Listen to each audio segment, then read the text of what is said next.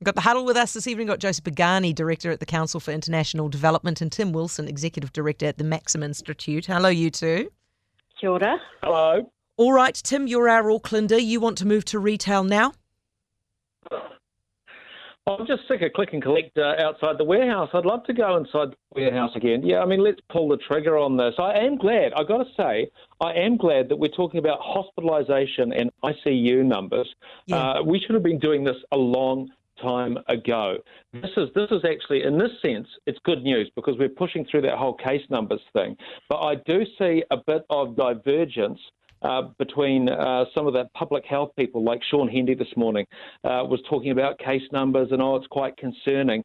So we're seeing actually a divergence of narrative from the people they used to lean on, which are the public health people like Sean Hendy. They're going, no, it's about this, it's about this.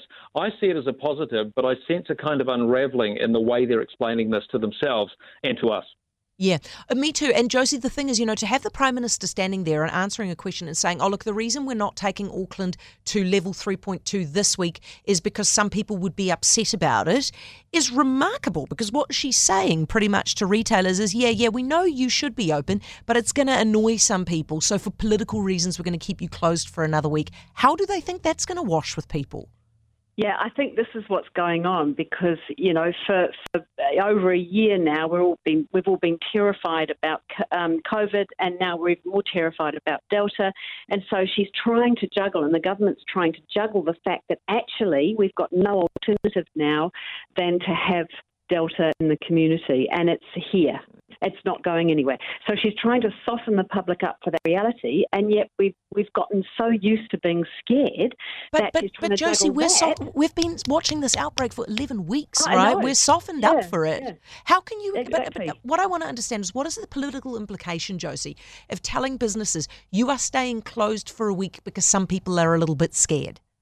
Yeah, and also what's changed, I mean, I approve that the level's going down a bit now, but, a week out, what has changed this week or in a week's time to last week, 2 weeks ago, 3 weeks ago, 4 weeks ago? Nothing.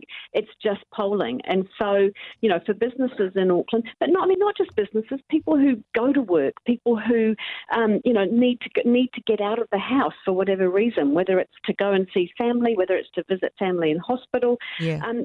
She's basically saying, nothing's particularly changed, but we're going to wait another week so that I can make people less scared. Well, But here's the deal. Here's the deal too. It's always hurry up and wait, isn't it?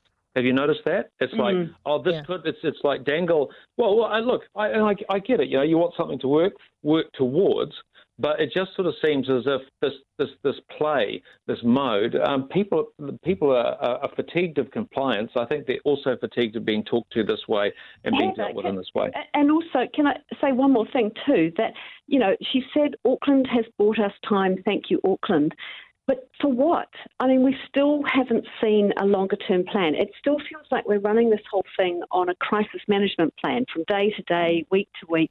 And, what we need to look at is not just the ICU beds, not just, when the borders open and so on, but also the fact that this has exposed a very divided country.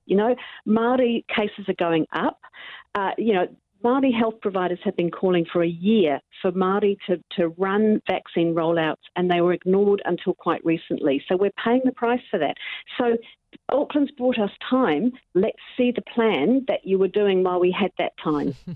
There is no plan, Josie. You're back with the huddle, Josie Pagani and Tim Wilson. So, Tim, the Prime Minister killed it. I'm going to play this to you, right? She killed off the idea of her going to Auckland at all by the sounds of things. This is what she said this morning.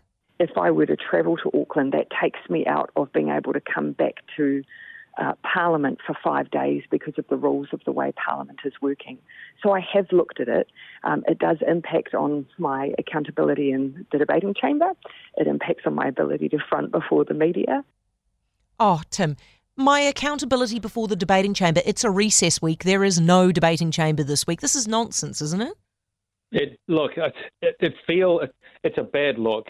Leadership is not just actually zooming into a situation. It's actually being there. It's personal. It's symbolic. There was about 100 years ago, I covered a thing called Hurricane Katrina in the US, 2004. President Bush flew over the devastated area in Air Force One and was rinsed for it Now, the Prime Minister's proposition that she could continue to Zoom people in Auckland is basically her flying over Auckland and saying, oh, yeah, I get a sense of the tragedy. If you compare it, and leaders are supposed to be where the crisis is. If you compare this to the mosque attack, she was down there lickety-split. Yeah, that's the thing, isn't it, Josie? I mean, often, and ScoMo tried to pull this one as well. Remember when they had the bushfires and he was like, well, you don't need me there holding a hose. But actually, it's not about that. It's about being seen to care and being seen to be in that position. Is she going to get in trouble for this with Aucklanders, or actually do Aucklanders not care? What do you think?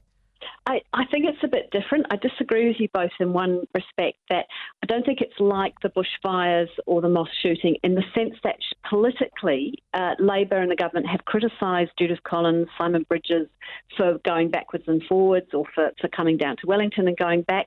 So I don't think politically that she could go to Auckland now, having criticised political opponents for doing exactly that. So I think she's stuck. And I also think, actually it probably is the right thing for her, having criticised others who've crossed the border and so on, for her to stay still. And the final thing I'd say is that, I'm not sure it would make much of a difference anyway to go up to Auckland with a tilted head of compassion, sort of empathising. Mother Teresa goes to the Calcutta slums. They're still slums at the end of the day.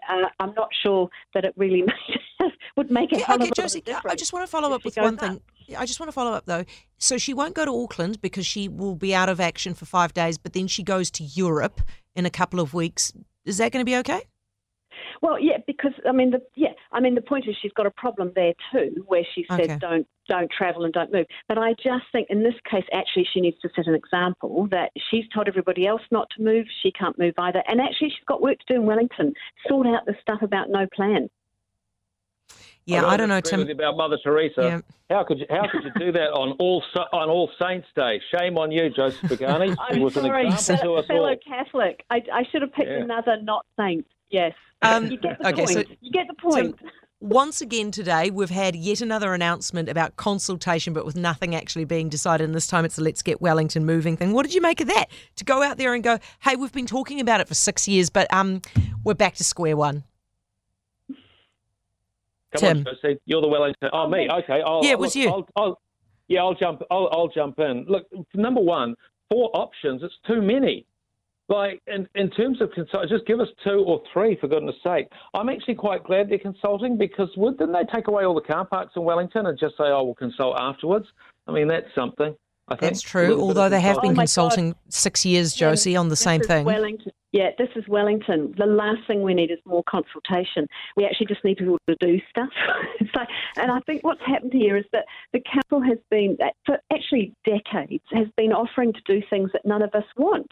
So the only people who want this stuff, you've got a coalition of Greens who only want us to walk or cycle and do public transport, don't want us to do anything in cars. And then you've got another group of people in the council who they're conservatives, they hate development, they hate intensive sort of development projects. All we want is a fast track to the airport, and then we'd quite like to walk around the city where we walk, but we'd also like to drive as well if we need to. So just stop offering us things like cycleways to God knows where that we don't want, and just start offering us things we do want. Stop consulting, start doing. Josie, somebody's just made such an excellent point on the text machine that I have to come to you on this, right? So the Prime Minister can't go to Auckland because she set an example, but she organised the Vaxathon, which brought camera crews down from Auckland to Wellington at her behest. Good point. Hey? Yeah. So I think that's right. So I think there's all sorts of political contradictions here. And I think that the problem is that now having criticised Judith Collins, Simon Bridges and David Seymour for travelling backwards and forwards from Auckland to Wellington, I just don't think she can. I'm not saying that there aren't a massive other contradictions there. And I looked at the Vaxathon with everybody doing conga lines thinking, okay, I'm not sure we're sending dresses bananas. Are we really sending the right message here? Okay. No, fair enough. All right, guys, thank you so much. Appreciate it. Tim Wilson, Executive Director at the Maxim Institute, Josie Pagani, Director at the Council for International Development. Squid Game next.